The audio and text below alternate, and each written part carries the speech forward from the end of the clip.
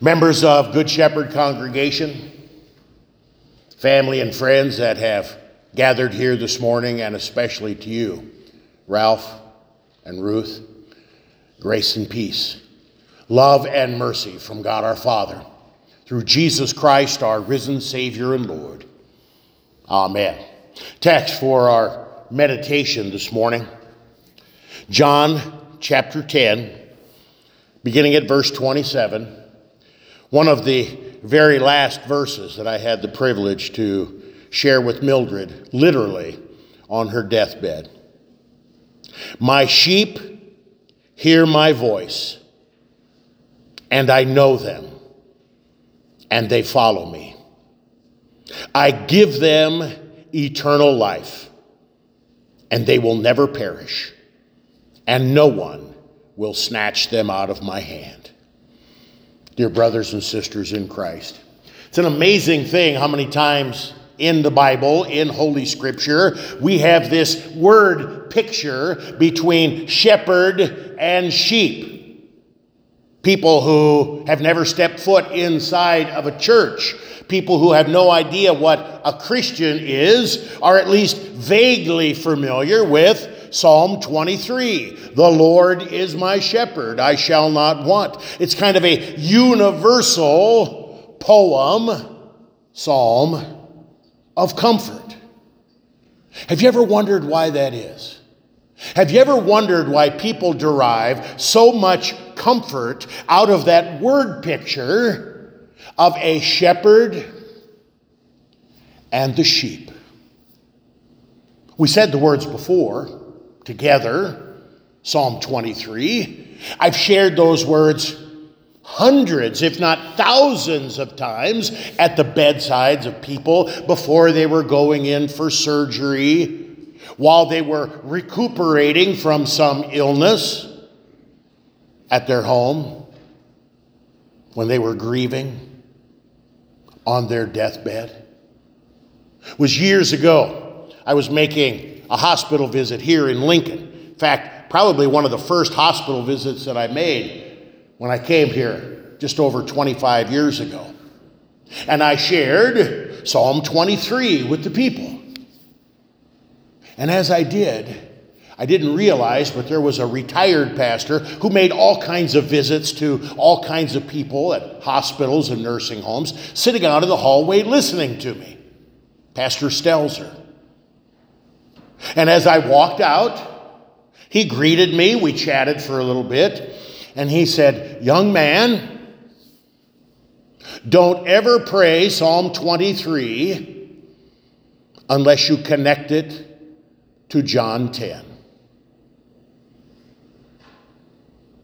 Don't ever pray Psalm 23 unless you connect it to John 10. John 10. The great Good Shepherd chapter in Scripture, where Jesus boldly proclaims that Psalm 23 is fulfilled in him. I am the Good Shepherd. I lay down my life for the sheep. It's important to note who the shepherd is and who the sheep are. We are the sheep. God, specifically the second person of the Trinity, Jesus, is the shepherd. It's important for us to remember for a number of reasons. Here in Nebraska, we don't always know that much about sheep. Sheep are cute and cuddly. Sheep are maybe on the menu or the source of wool. But sheep are chosen because, as lovable and cuddly as they may seem, sheep are not very smart. Sheep need care and attention. Sheep need a shepherd. Why do sheep need a shepherd? Because sheep tend to wander and get lost. Sheep can be scared or frightened from a little piece of paper blowing in the wind, and run and run and run for miles.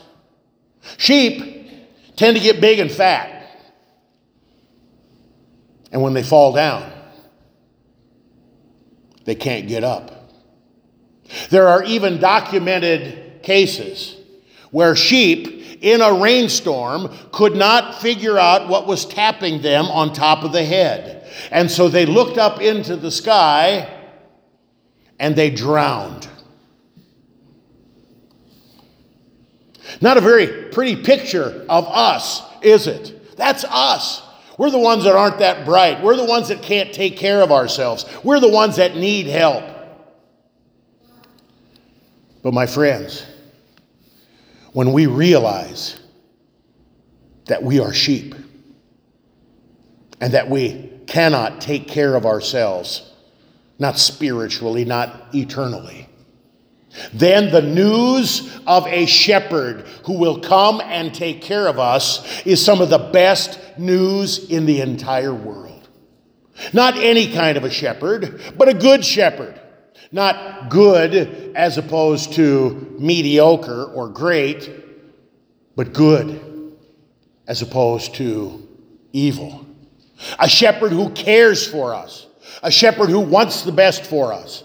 A shepherd who would do the unthinkable. Lay down his life for wayward sheep like us. That's what our good shepherd has done. Jesus, the ultimate good shepherd.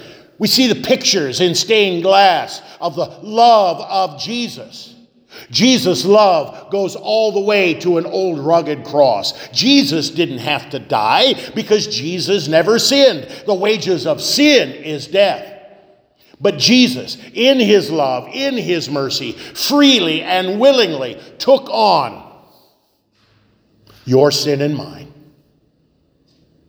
the sin of the world. Jesus bore that sin because the consequences of us bearing our own sin are hellacious. Jesus did that out of his great love. But not even death could hold our good shepherd. 3 days after Jesus died on that Friday we call good, Jesus is alive, never to die again. And Jesus promises that whoever lives and believes in him will never die.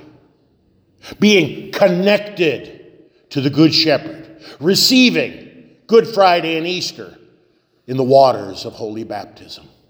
My friends, we're not just sheep. John 10, verse 27 says, my sheep. My sheep. We belong to Jesus. And that makes all the difference in the world.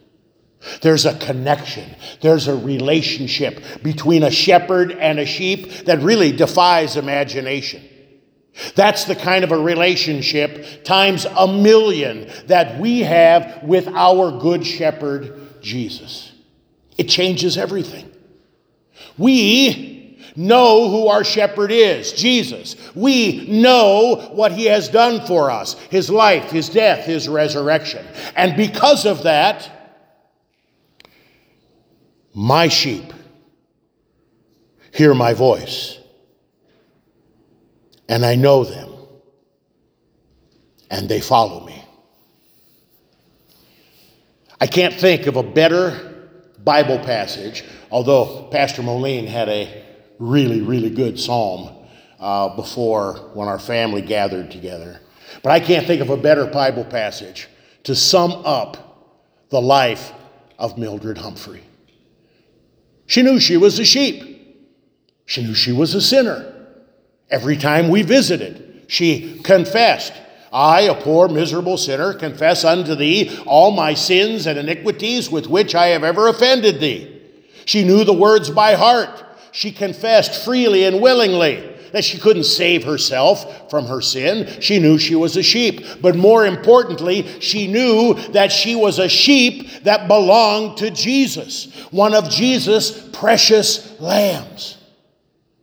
And because she knew that Christ had bled and died and risen from the dead for her, she could not get enough of the voice of Jesus. It characterized her life.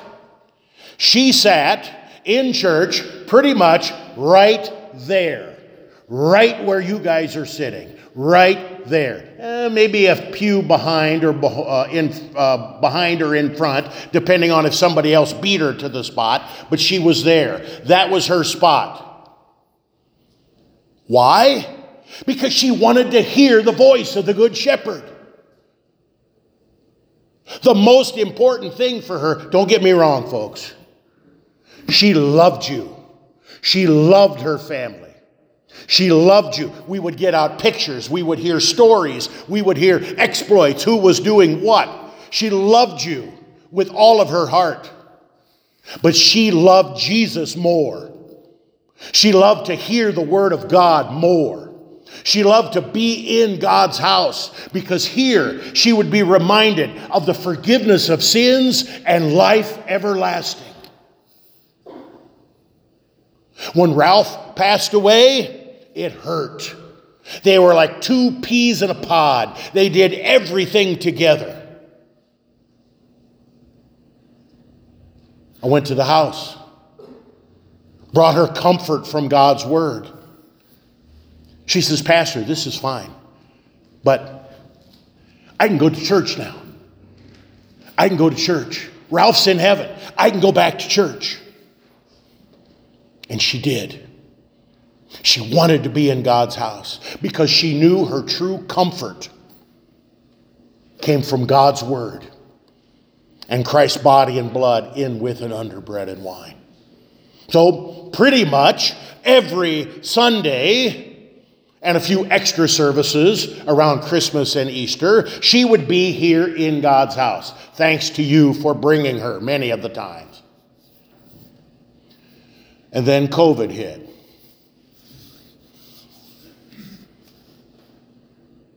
And she couldn't come to God's house. Oh, she wanted to be here. She didn't care. She wasn't afraid. You know how the world was.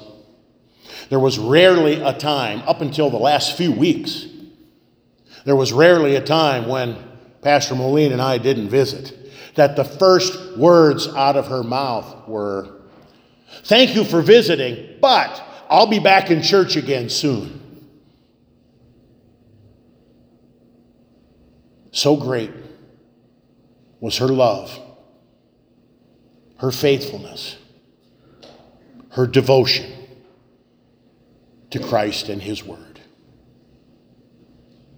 My friends, today we have an amazing witness and legacy that we remember in Mildred Humphrey. Oh, she wasn't perfect. She knew that. But she knew her perfect God who had laid down His life for her. She knew, as our text goes on, Jesus says, "I give them eternal life, and they will never perish, and no one will snatch them out of my hand." She knew that everlasting life was a gift earned by Jesus and given to her. She knew that she was in the nail-scarred hands of Jesus and that nothing or no one could snatch her out. She knew that even though her flesh would one day fail, that she would never perish. No. She would have everlasting life in Jesus Christ. My friends, that's your family legacy right there. Many times we're we're concerned about making a name for ourselves or how much we have in the bank account. All things that can be important, but ultimately they're not. Mildred had it right, and she passed that on to you. My friends, hear once again these sweet words from Jesus. My sheep hear my voice, and I know them, and they follow me. I give them eternal life, and they will never perish, and no one will snatch them out of my hand. My friends, these words are true, not only for Mildred. They're true for all of us. They're true for the whole world.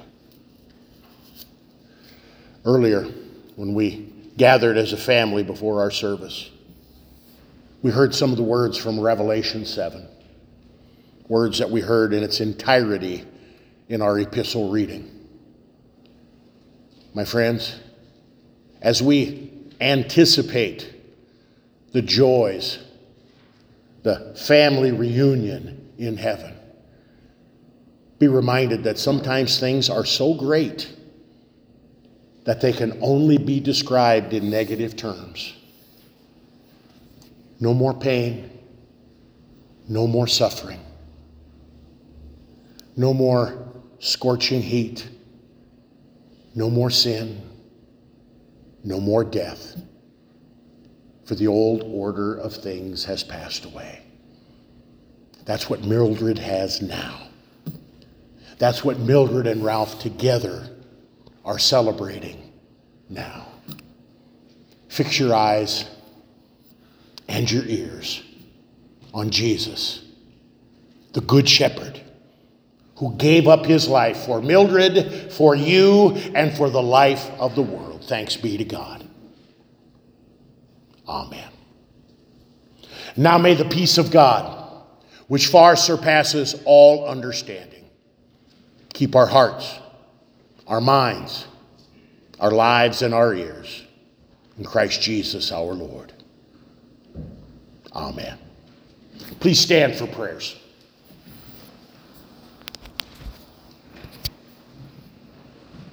Let us pray.